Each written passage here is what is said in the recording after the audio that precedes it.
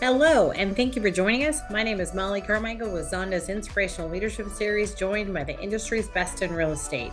This series is about the top leaders in real estate, who they are, how they got started, their inspirational leaders, and their journey to the top. Today, we are joined by Eric Lipar, the Chief Executive Officer and Chairman of the Board for LGI Homes. They're one of the fastest growing home builders in America today. Today, they've closed over 50,000 homes with operations in 35 markets and in 20 states, and they just began in 2002. They are currently the 10th largest home builder in the U.S., again, which is pretty notable as they are a fairly young home building company compared to the rest. Their home building model is unique. It's focused on giving consumers their first chance at home ownership, with over 90% of their homeowners coming from apartments. Eric is a brilliant leader with humble beginnings, and he is a great example of an American success story. But before we begin the interview, I do want to thank Builder Advisor Group. With leaders like Tony Avila, they guide companies like LGI to reach their full potential. Builder Advisor Group is a boutique investment banking firm dedicated to providing M&A advisory and capital raising solutions to builders and developers since 1996. That's almost 30 years, so they must be doing something right. Their dedicated team has been advising clients on more builder M&A transactions than any other advisor, and the Builder Advisor Group team has solved some of the most complex capital raising assignments, including project and corporate level debt and equity, preferred equity, mezzanine debt, and so much more. So again, thanks to the team at Builder Advisor Group and Tony Avila for sponsoring today's podcast. So let's get started. Tell us what you do on a day-to-day basis. What is your job? Okay, great place to start.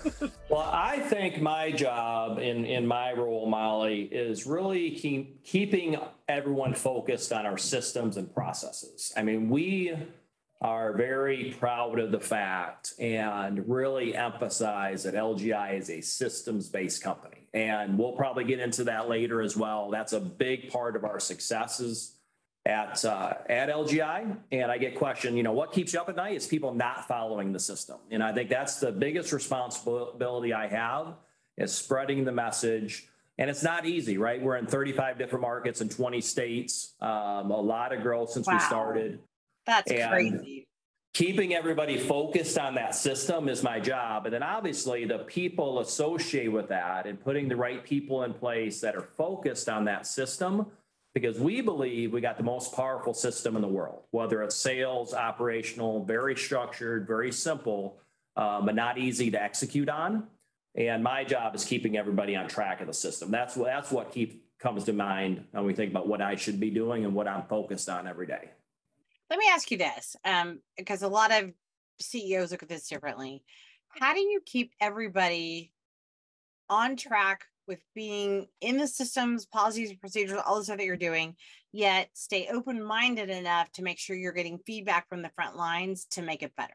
Like, how do you get their feedback into that sort of process improvement, but still, you're right, you guys have a very unique model, and it's a great model.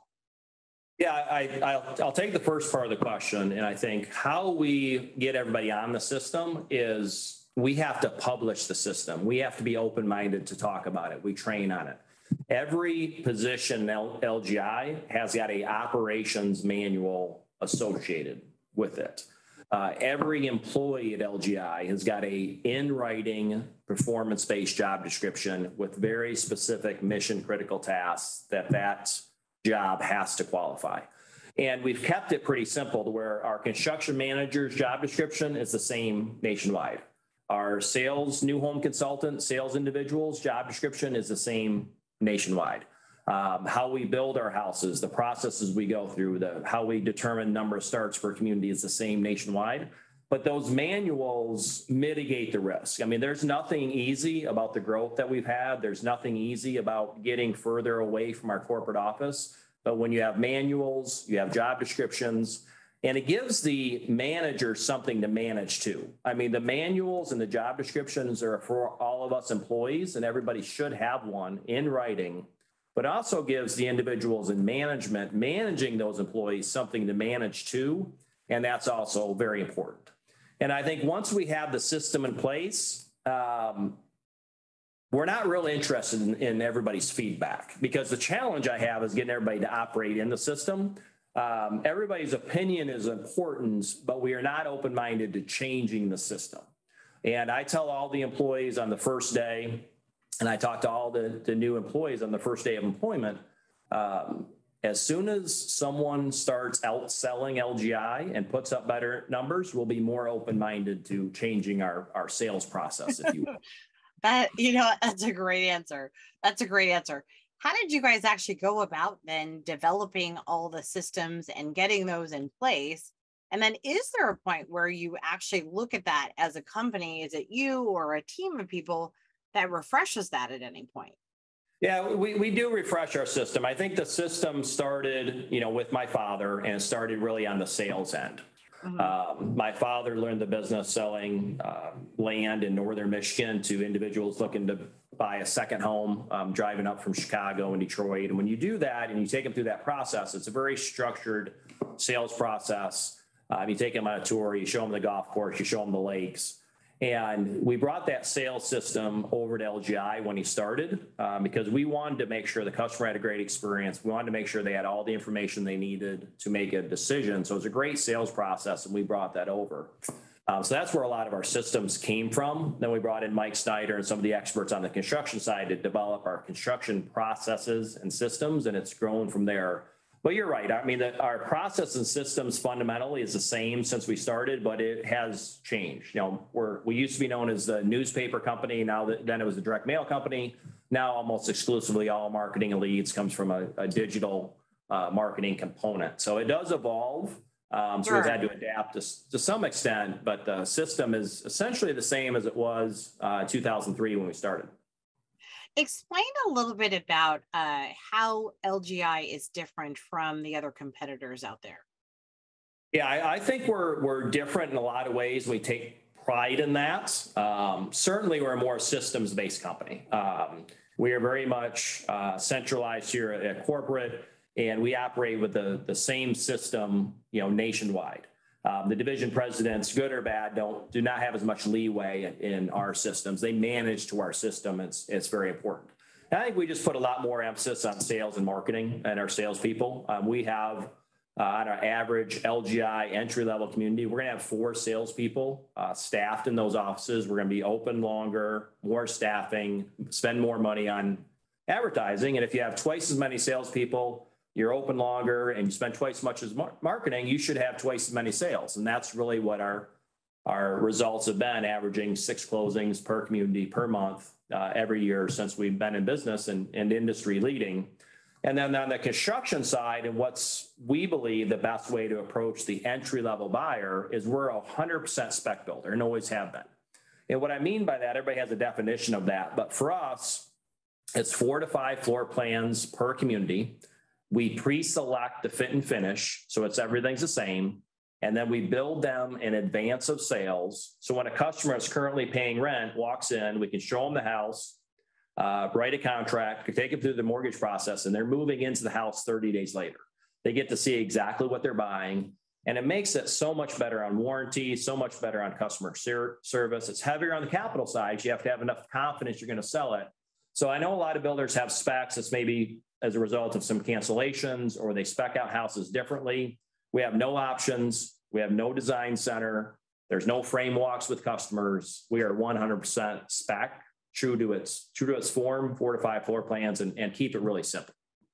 And to make sure that the customer understands that spec means a home is fully completed. You see exactly what you're going to purchase. Correct. And so much like you would if you were walking a home in the resale market or the used market, it's exactly what you see is what you're going to get. Absolutely. Let me ask you, how is LGI better for the customer? Explain a little bit about who your target consumer has historically been and why your proposition has been so successful to so many throughout the country. Yeah, I think the primary reason is because of that spec model, we have move-in inventory. I think all of us build quality homes. All of us believe we build quality homes. But what LGI is different is our target audience is somebody that's currently paying rent. And we think it's pretty simple economics, supply and demand. when you're targeting renters and you market those renters and they call, we always ask them, how soon are you looking to make a move? And that answer has not changed in the last 20 years. When a renter responds to advertising, they're looking to make a move next month. Their lease is up in 60 days. They just got the price increase, new baby on the way, marriage, lifestyle change. They're always looking to move like tomorrow, next week, or within the next 30 to 60 days. So it's pretty simple to us. That's the demand. And we as a company need to satisfy that demand. The only way you can do that is you have to have the houses ready to go. So when that customer that wants to make a move in 30 to 60 days calls our office, our salespeople can say, yes, we can help you with that. If you come out and see us, we can show you exactly the house that will fit your needs and be able to show you that house, write a contract and move it in 30 days, which is exactly what you're looking for.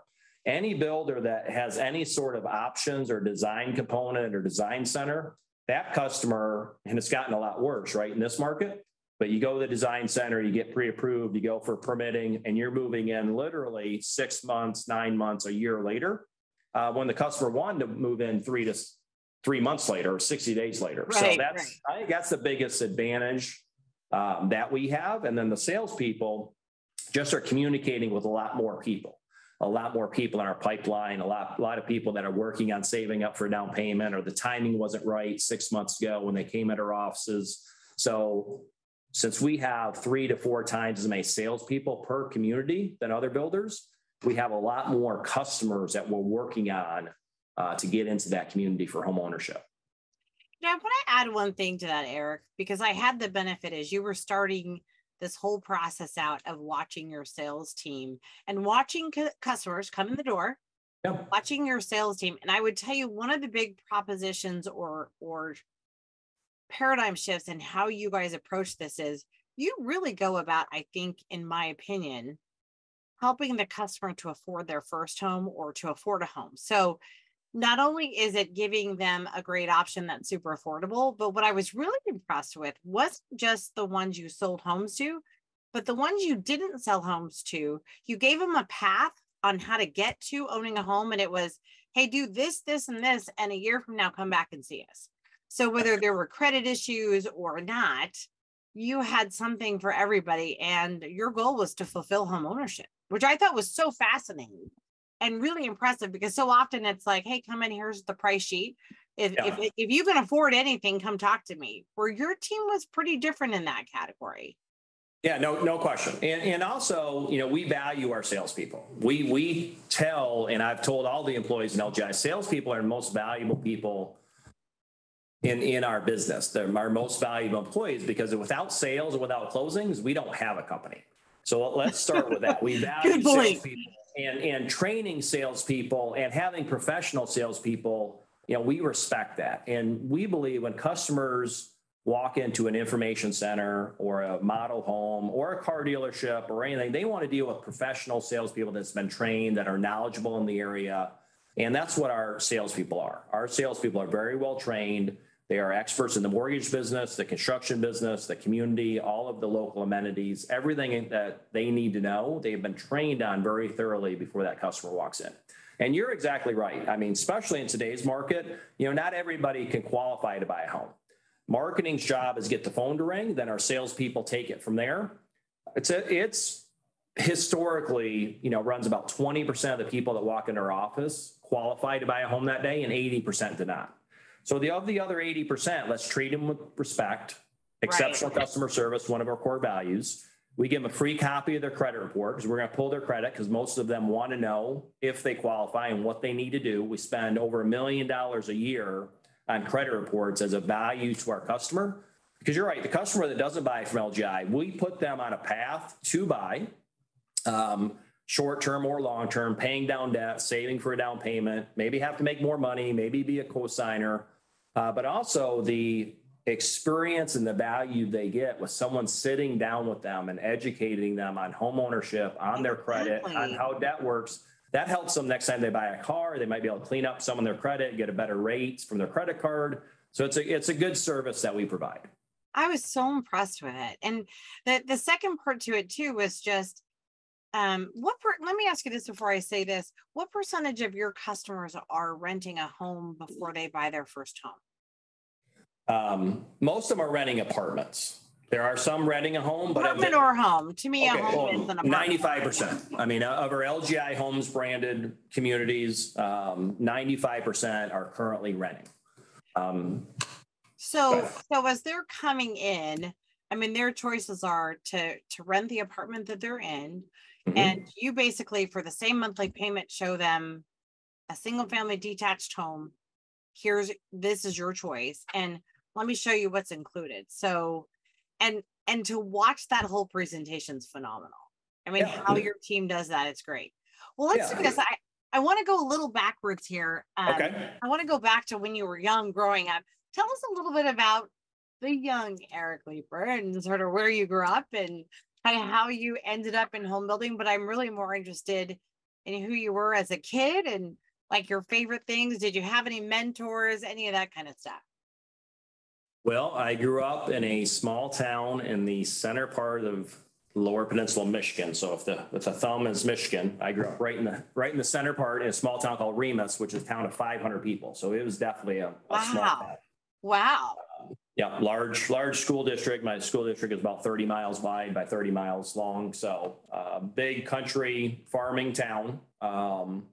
And I think the biggest thing for my childhood that impacted me today is probably just the work ethic. Because when you're growing up in a small town in Michigan, farming community, everybody just worked, and we didn't know any different. When I was growing up, my father was selling cars in the local dealership. So he worked Monday through Friday, and the dealership was also open until noon on Saturday. So Saturday was a work day, and that was just more work, and work 6 days a week and evenings and whatever it took. And then my family owned my uncle, my dad's brother, owned the local bar in Remus. And I went over there every day and mopped or swept or cleaned up the bar from the night before school. And that was a lot of work. It wasn't a lot of time. It's about an hour a day before school, but the Remus Tavern was open 364 days a year. It was only closed Christmas Day. So I got 1 day off from that job. But that was it. Just working, growing up. I played some sports, but just small town growing up. Working hard. Can I ask, how old were you when you started mopping and cleaning your uncle's bar? Because similar background. I mean, I started extremely young, and it just, and I was excited to go to work at age 8. Yeah, no, I was young. I mean, it's 8, 10, somewhere in that range. Certainly by the time I was in junior high, but elementary school. I remember I got paid for cleaning the bar. I got paid in 2 boxes of baseball cards. So I was a big baseball card collector and a big baseball fan. So I got paid 2 boxes of baseball cards rather than getting cash. I thought that was a great trade on my part. Do you still have those baseball cards today? I still have a lot of baseball cards. Yes. Did they pay off? That's what I want to know. Maybe not the ones from back then, but I have got into collecting, investing in some baseball cards. So I like to collect and look at them. And some of those from that era are pretty valuable. Not necessarily the ones I was playing with back then, but a lot of those cards are. Those cards, the value of baseball cards, not to go down that path, but they really went up during COVID. I mean, skyrocketed. Yes. Inflation is real, and everything went up during COVID, but a lot of people brought out their old cars and got on eBay and bought a lot of baseball cards during the COVID era, and they're still doing great. Well, so on that vein, tell me what you were interested in most. Like, what were your favorite hobbies when you were younger, and did you have any sort of favorite pastimes or sports or whatever? What is it that you loved to do growing up? Yeah, I think it was baseball and hunting. I enjoyed playing baseball growing up. I was good enough to play through high school, and that was about it, through 10th grade, I believe. But collecting baseball cards, and then also fishing and hunting and fishing. I was a big hunter growing up in Michigan. Rabbit hunting, squirrel hunting. I always had beagles. Could use beagles for rabbit hunting. Bow hunting for deer. So big hunting and fishing community in northern Michigan as well. Now, how did you end up in Texas? Tell me. So now fast forward, you're picking what you want to do with your life as a young Eric, and tell me, what you thought your path would be sort of early on, and what direction you wanted to go in, and how did you end up in Texas? Yeah, it's a great question, Molly. My path, I think growing up in Remus, Michigan, it's different than my daughters growing up in the Woodlands, Texas, right? When we were going through high school and determining where you went to college, where I went to high school, there was no college tours, there was no ACT prep, none of that. About probably 70% of the kids that I graduated with didn't go to college, and some of us did. And I just went to Central Michigan because it was close to the house. My parents were getting divorced. We didn't have a lot of money. So I commuted back to Central Michigan University my first 3 years and wasn't sure what I wanted to major in. And I was good in math in high school and liked numbers. So I majored in mathematics, statistics, and actuarial science and thought I wanted to be an actuary. And passed the first actuarial exam in college, which is over calculus and linear algebra, and was going down that path. But as I got to graduation, an actuary is somebody who's going to sit in an office all day and not get out and about. And I wasn't sure I was going to like that. And I was liked being outside, hunting, fishing. And by that time, my father had gotten the real estate business in 1988. So he got recruited out of car sales into land sales. And between 1988 and 1992, when I graduated, he got promoted a few times. When I graduated from college, he was living in Florida as the Eastern Division president, doing a lot of sales training for a previous company, a company called Patent Corporation. And we were talking, what was I going to do post-graduation? He's like, well, I could probably get you a job in sales with one of the guys that mentored me, or get you an interview, but it's likely to be in Dallas or Houston. I'm like, okay, sounds better than being inside. If I can be outside selling land, whatever that means. So I went to Dallas and interviewed and got the jobs. My first job out of college was selling land, acreage home sites on Lake Louisville in Dallas, Texas, and selling in the system that essentially we use today, the same sales principles in place. I wasn't really good at it. But at least I learned the system, and I did that for 2 years. And then my father started LGI Development in 1995. He found a high net worth individual to put up the capital. He did the work. And then in 1995, LGI as a company was born. LGI Development focused on selling acreage home sites to people that want to move a little bit further out, buy a custom house. So I joined him in 1996 is when I first started with LGI. And then we started building houses in 2003. Wow. Okay. So first of all, as everybody is looking up what an actuary is, could you share what an actuary does? Well, an actuary is someone that uses financial skills to solve primarily insurance problems. Most people have heard of actuarial tables, which are tables based on life expectancy. So most of them work for large insurance companies, but heavily math and statistics related. That so makes sense for me knowing you. That makes total sense. Math genius. That's great. Well, so now fast forward, you go to work for your father. You learn this whole new kind of sales technique. You find that, hey, maybe I'm not a great salesperson, but certainly with your math skills, you've got this visionary side to you. How do you get into what you're doing now? How did that happen? Yeah, it's really my father. I mean, like I said earlier, he started LGI Development. He found a high net worth individual, started LGI Development in 1996. I learned that acreage side of the business. I was in sales, got into sales management. I was always around the development, around the engineering, understood the financials, the numbers, the capital of it. And it was early in my career, but learned a ton. And then late in the 90s, he had been exposed in that previous company to manufactured housing on the East Coast. So he's like, we ought to get in the manufactured housing business as a way to diversify. There's so many people that need to be in that type of price point that what we're doing on the acreage side is really rely on the high-end customer. So we did 2 manufactured housing communities that I ran and managed in the late 90s, early 2000s. And at first thought we were going to expand the manufactured housing business, but between the banks, the capital, the cities, the counties, some of them don't like manufactured housing or don't want that in their jurisdiction. And we're just going to challenge with the growth. And once we started looking at the numbers, it was like, we can site build houses and build communities for not that much more than it costs to do manufactured housing communities correctly. I mean, putting them on a concrete foundation, attaching garage, et cetera.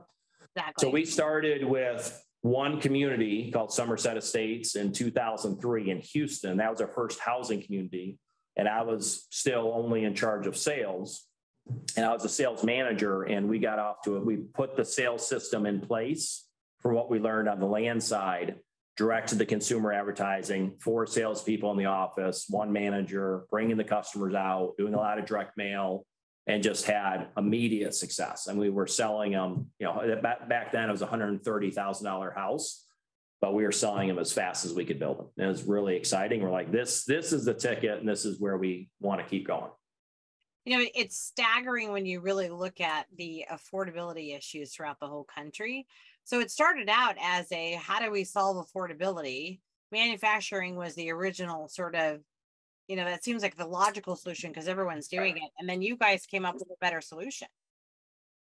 Yeah, no, it's the affordability is key, and as always has been key. I think now in this 7% interest rate environment, affordability is getting stretched and sales are lower. And for us, primarily driven by rates, but also price and the cost of development and everything that goes into that overall cost and price of the home, affordability matters. I mean, for customers looking to buy their first house, getting out of an apartment situation, affordability 100% matters. And I think we're seeing that in the market today. It's a challenging market. I was going to say, given some of the headwinds and some of the changes there, it really does affordability, the need for affordability, in other words, never changes, right? I mean, it actually, I have to believe it becomes even more important.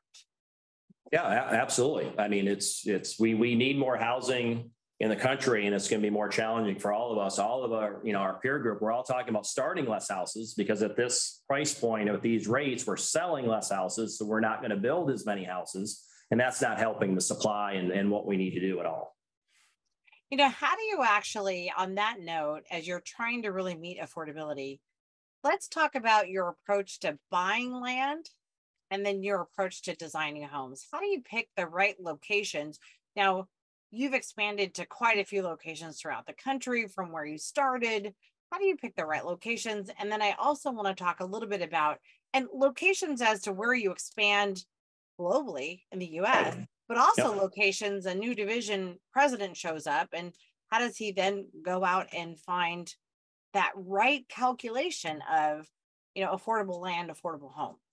Right. Yeah, I think let's start with the market. So when we started expanding outside of Texas, we first went to Arizona first, then to Florida, Atlanta, because we were coming out of the downturn, and the opportunity was in finished lots. And buying finished lots below replacement cost, you can get in there. We actually raised $50 million of private equity because the banks weren't lending at that point, right, in 2010. And that's really the markets were kind of picked for us because that's where the opportunity was. And then after we got through those markets, then we hired John Burns. He did a study for us. And we really looked at all the markets that he suggested, him and his firm, and you were there, is the top 10 markets LGI should go to. And it was markets like Raleigh, Nashville, Seattle, not rocket science, a lot of great markets, Orlando. Well, and Atlanta and Phoenix, as I recall, was part of that initial study. Absolutely. I remember that. Yeah, absolutely. Yeah. And we just took that and we went. And then for us, the next most important part was the people aspect of it. So I remember Ryan Stokes, he was our next leader. He's our vice president of construction in Phoenix. And we literally had a meeting with Ryan. We tell all our employees the story. We said, Ryan, we are going to these markets, but the individual leading us in this market is the most important. And we're going to transfer LGI, and you are our leading candidate. And would you like to go to Seattle, Nashville, or Raleigh? And we gave him the choice. And he chose Seattle. So we went to Seattle first, and then we went to Nashville, and then we went to Raleigh, because that's where the people want to go to. So that individual leading the market. Yeah, is that's the most important thing, is having the right person in place. And then once we get to the individual market, the acquisitions leader in those markets, selecting the right community. I think one of the things that you may appreciate, Molly, we're targeting renters. So one of the things that's consistent, because it's not an exact science on, picking out land and communities, but every single LGI community that we buy and develop and build houses in has at least 50,000 rental units within 30 miles. That's the criteria. A lot of them have a lot more than that, but that keeps us out of the small markets. It keeps us going too far out. But 50,000 rental units is our criteria, because we believe if there's 50,000 rental families, because that's who we're marketing to, we can drive absorption of 6 a month in a normal market. So that's one of the criteria that we use, that we have to check the box on. No, and as I recall, you also test that too, right? So as you're looking at that, you have a test to make sure that you can reach that customer too. And that was pretty impressive as well. So you're going to test that as you go into those markets. Seattle's such a tough market to go into. It really is one of the toughest markets in the country. How did that first entrance into Seattle go, and how did you make it work there? Yeah, all the markets are tough to enter. I think the biggest thing, again, going back to the people, and we handle acquisitions and land separate from home building and sales. So we hire an acquisitions and land development vice president, usually is the first employee in a market. And that individual is responsible for getting us our first project. You and I were talking about Utah earlier. We've got their first employee in Utah was the vice president of acquisitions development for Utah. And is that typically a local person, Eric? Definitely local. Yeah, local knowledge. We transfer in for operation and someone that understands our systems and culture, but the acquisitions and development individual that we hire is going to be local knowledge, knows the land brokers, knows the sellers, knows the cities, and once you have that individual in place, you reduce the risk a ton. And then everything else is timing after we get that first project started. It may be a project that we're developing that might take a year or two before we even have to worry about construction or sales, or it may be an opportunity to get into a master plan and buy finished lots, and we have to get going immediately. But we would not approve or buy a new community without having that local expertise. I got it. And then your division president then goes in with the systems that you talked about at the very beginning of this to make sure that you're going to operate consistently with all the other measures you have within the company.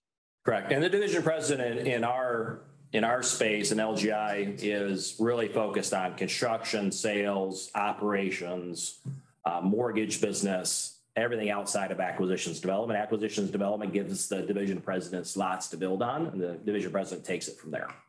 Let's talk about your sales team, because you've talked about very different from a lot of where companies are going today, just the importance of the sales team and making sure that they aren't making up their own rules or frankly taking rules from another company and bringing them here. How do you select your sales team and make sure that they are doing it the LGI way? Because it is very different.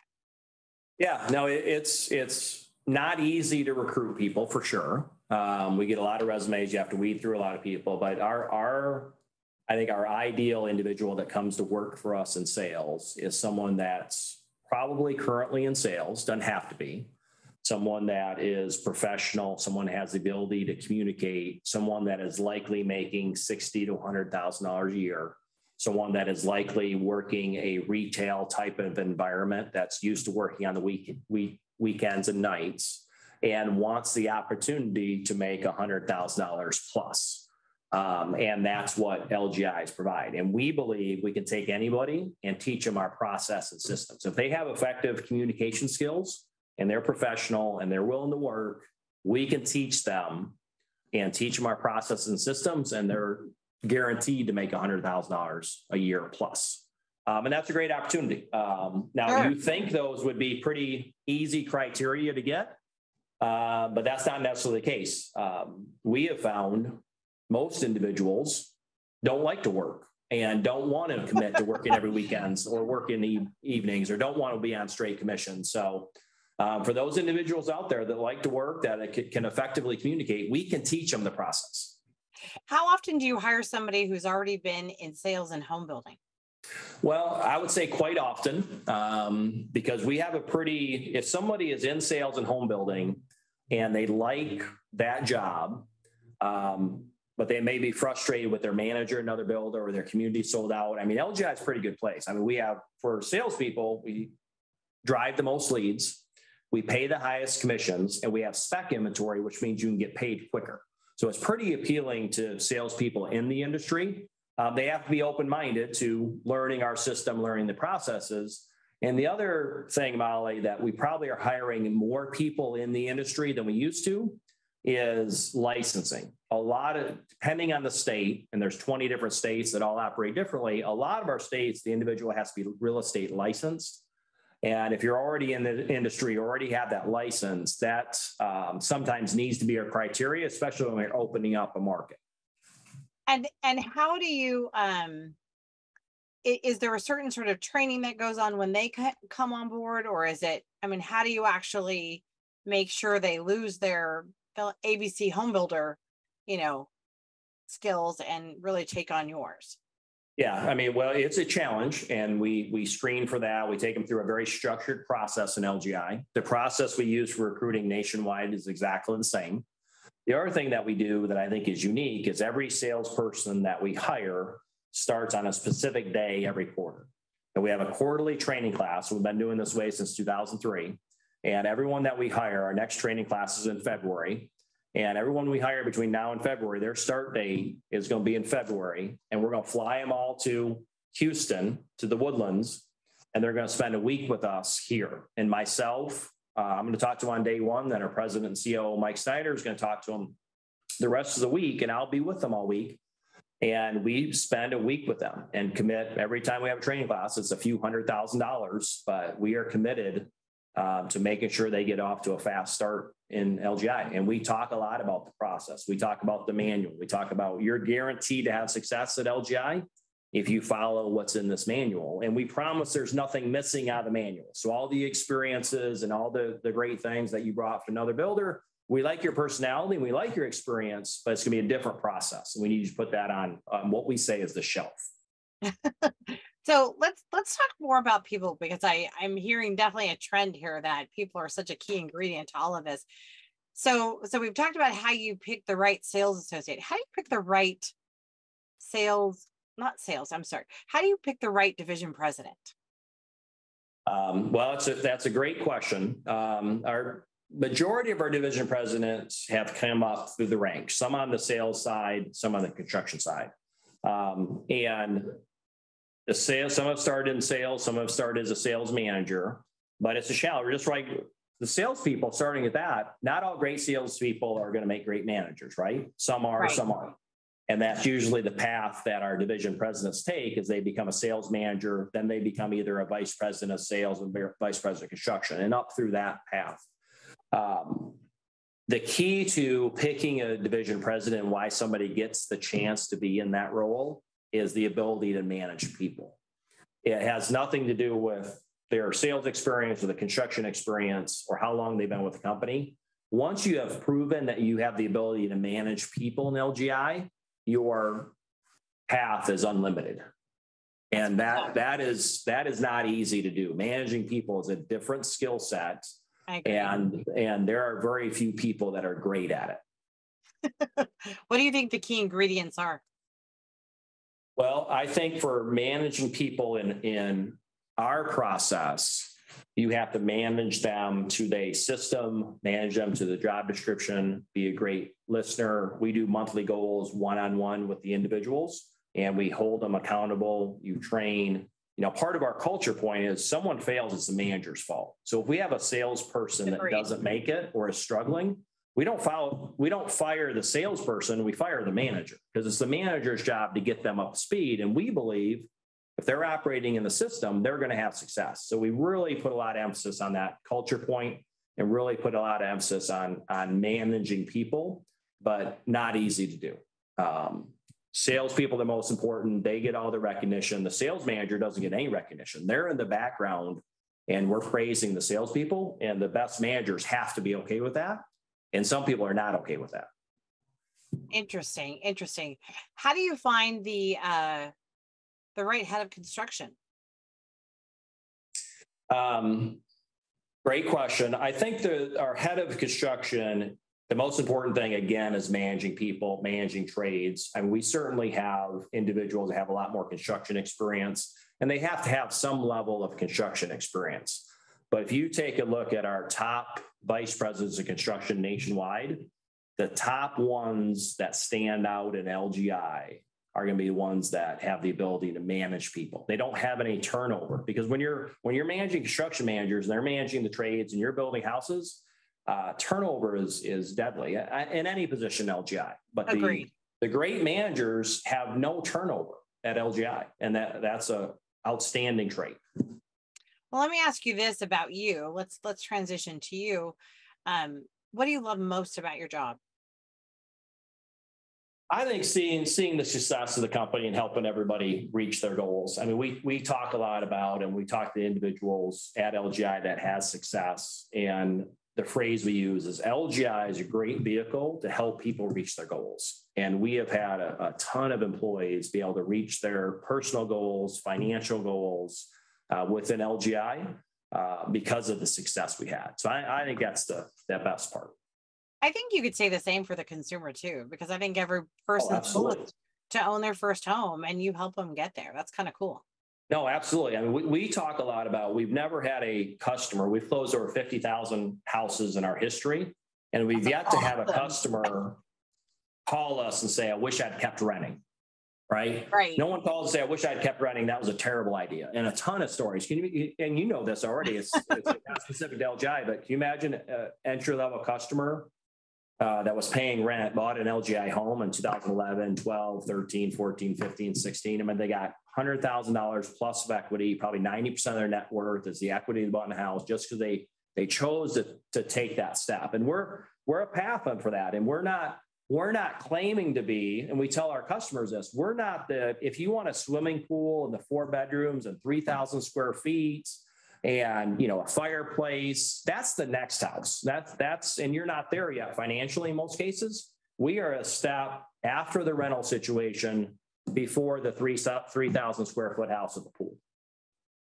That is phenomenal. Eric, my number one goal in life is just to make a difference. And you and your dad have helped 50,000 people plus get home ownership. I mean, you guys should be so proud of what you guys have done. That's phenomenal. As you guys were starting out at the very beginning, I mean, how did you go about actually getting like the money side of this in place and sort of the financial support? How did you make that happen? I mean, you started out, both of you came from a town of 500 people, small town, working from the ground up. I mean, how do you get that financial commitment? Well, I think my father started with the LGI side, and what he did is he found a high net worth individual that he built a relationship with. And when he started LGI development in 1995, the structure they had, it was the high net worth individual put up all the capital to get started, it was a few $1 million. And my father did all the work, and they were 50-50 partners. And he grew that land development business. Yeah. And had a lot of success, but then the downturn hit in 08, 09, 010.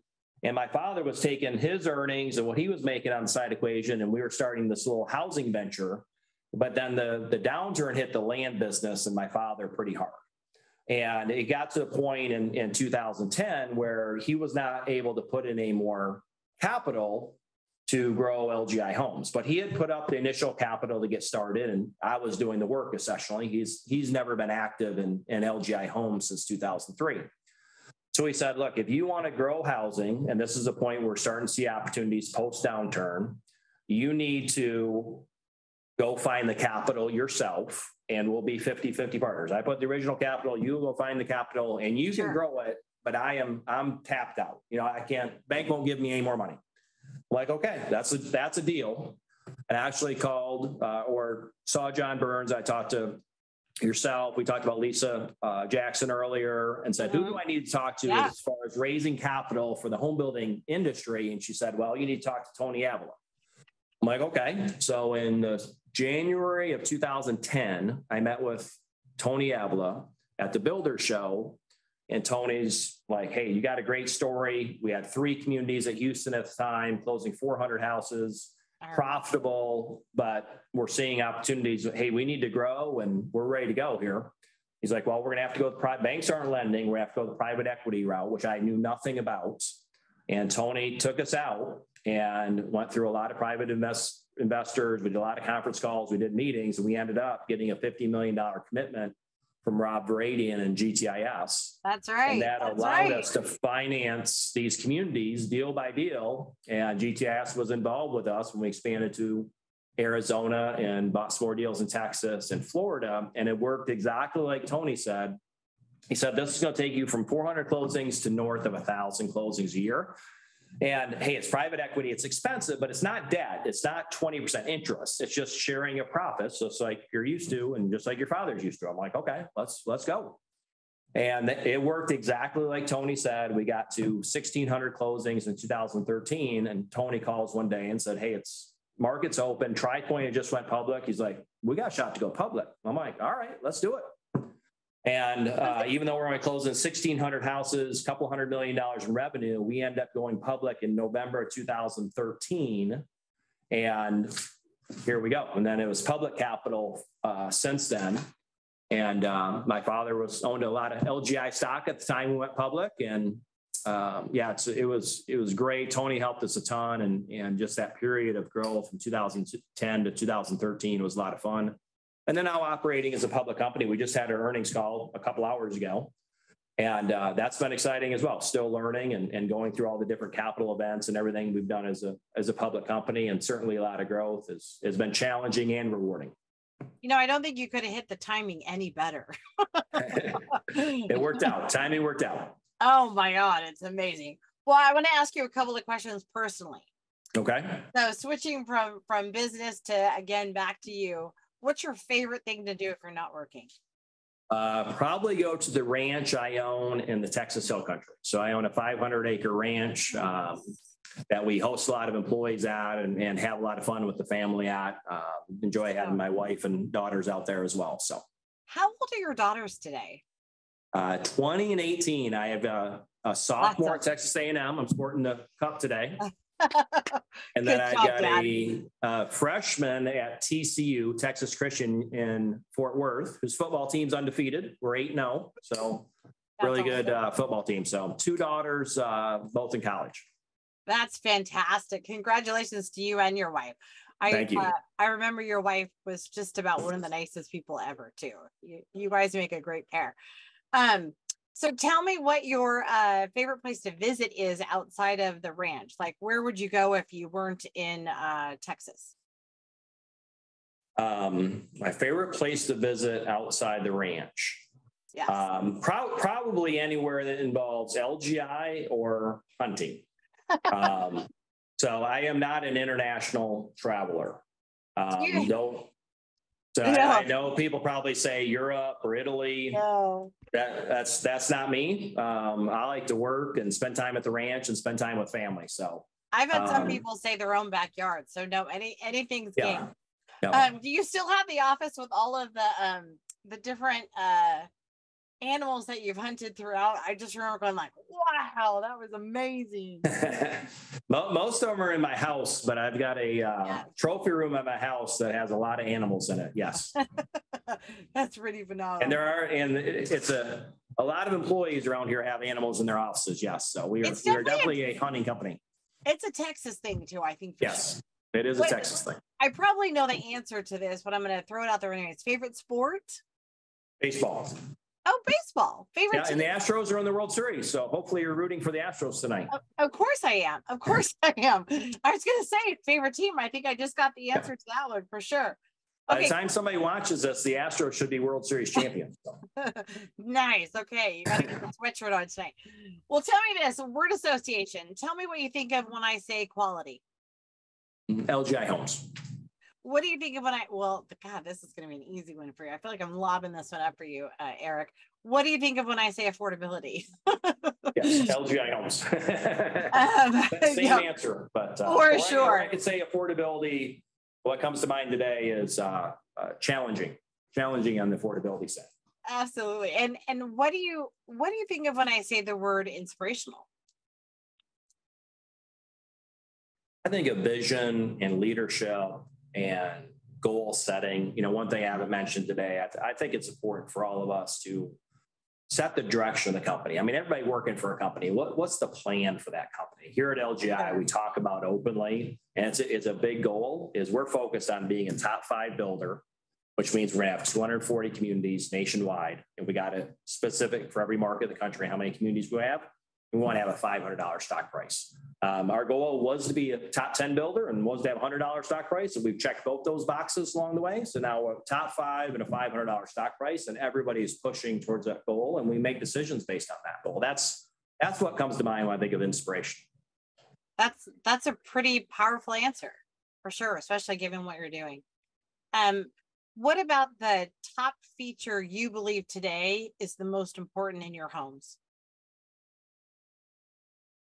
I think what we hear from our customer, and we survey them or they fill out demographics, what's the most one reason? It's space. Outside of affordability, when it comes to the house, they just want more space. You're living in an apartment. That's the number one thing. And I think the yard is a close second. The space in the yard, more so than a specific feature in the house, is really what we sell.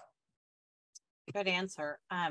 If you were to pick a favorite, I know it's hard to ask for favorites, but do you have a favorite community of all the communities you've built over time? Do you have a favorite? I would probably say Bauer Landing, because it's close to our corporate office. It's about 20 miles west of our corporate office. It's going to end up having about 1,300 homes in it. It's had a couple different product series. We've had a great team there. It's been a highly successful project. And it's one we're always taking investment bankers and brokers and bankers to. So it's really one of our pride and joys. And I've been there so often, and it always shows so well. The performance is great. I'd say probably Bauer Landing in Houston. Oh, I've got to go visit that one. That's yes. Awesome. Well, as we're wrapping up here, who would you point to if you were to sort of pick your top, one or two mentors in your career? And I'm going to ask you to pick one personal mentor and one or two professional mentors. Who would you say have been sort of your mentors in your career? And what are kind of the qualities or leadership pieces to them that you really admired that helped you kind of do what you're doing today? Yeah, I think, my father comes to mind for sure, because he created the process, he created systems, he was the work ethic. I mean, he pushed, and he's the reason we're all here today. Nice.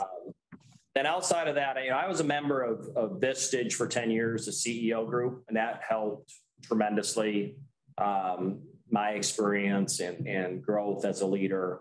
And then I'd also point to not necessarily specific leaders, but we are in the home building space, and we analyze all the great companies. Preparing for earnings calls, I was reading all the transcripts, and D.R. Horton, Lennar, Pulte, these companies. D.R. Horton's going to build 80 to 100,000 houses a year. I mean, that's just incredible what they've built and operating at that scale. Same way with Lennar, Pulte, all the top 10 builders above us. So we follow that pretty close, and that's impressive, whatever all those other companies have done. For sure. Is there, as you sort of wrap up and look at your own sort of leadership style and what you're trying to achieve, what would you say are the top qualities that you believe you have to be successful today?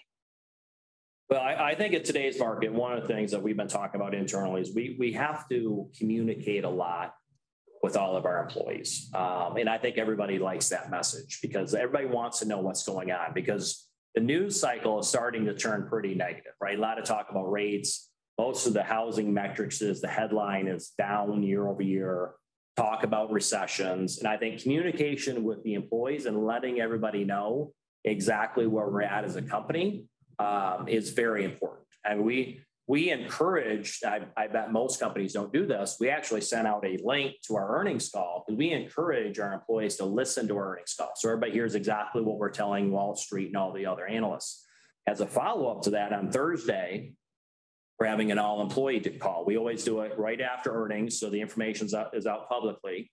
And we're going to have all the employees of LGI, and there's about 1,000 of them, all on the same Teams call on Thursday. And our leadership team is going to present the status of LGI, what we talked about at the earnings call, what's going correctly, what we need to improve on, what's our capital look like, the good, the bad, and the ugly, if you will. But it's very authentic and open communication to our employees. I think that's what I'm thinking. That's what we're focused on right now.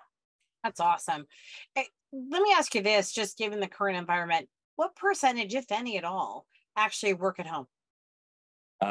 Zero, basically. I mean, of our 1,000 employees, Molly, 90% of them are in the sales, construction, development. Those are not work from home jobs. Gotcha. And then for those of us at corporate, we got about 100 of us here in the Woodlands corporate office. We just like being together. I mean, we're not a work from home company. Our job, part of our culture is corporate supports the field. We exist to support the field, and the field's out working, getting dirty, sweating, working hard. We need to be in the office to support them and mentoring. And it just doesn't work for us to be a work from home type company. I'm not sure it works for anybody, but that's my opinion. Sure. So very last question for you. What do you want to be most known for? Me personally or LGI? You. What do I want to be most known for? That's a great question. Believe it I or would not, say, what's that? I said, believe it or not, this whole interview is really about you, and LGI is kind of really what you have created, which is awesome. You should be so proud of all that you've done. But really, this interview is about you. Yeah, I think it's what I'd like to be known for is someone that led LGI and put the systems in place and helped a lot of people accomplish their goals. Similar to what we were talking about earlier, that vehicle that helped a lot of individuals accomplish their goals. Yes. And if we can do that, that'd be good. Well, I think you've done that at least 50,000 times, sir. So yes. Yeah. Customers and employees. Yeah, absolutely. Absolutely. Well, congratulations on all your success. It's so impressive to see. And once again, it's a pleasure to know you. It's a pleasure to see all that you've done. And thanks for taking the time for talking with us today. You're welcome. Thank you, Molly. You bet. All right. Take care.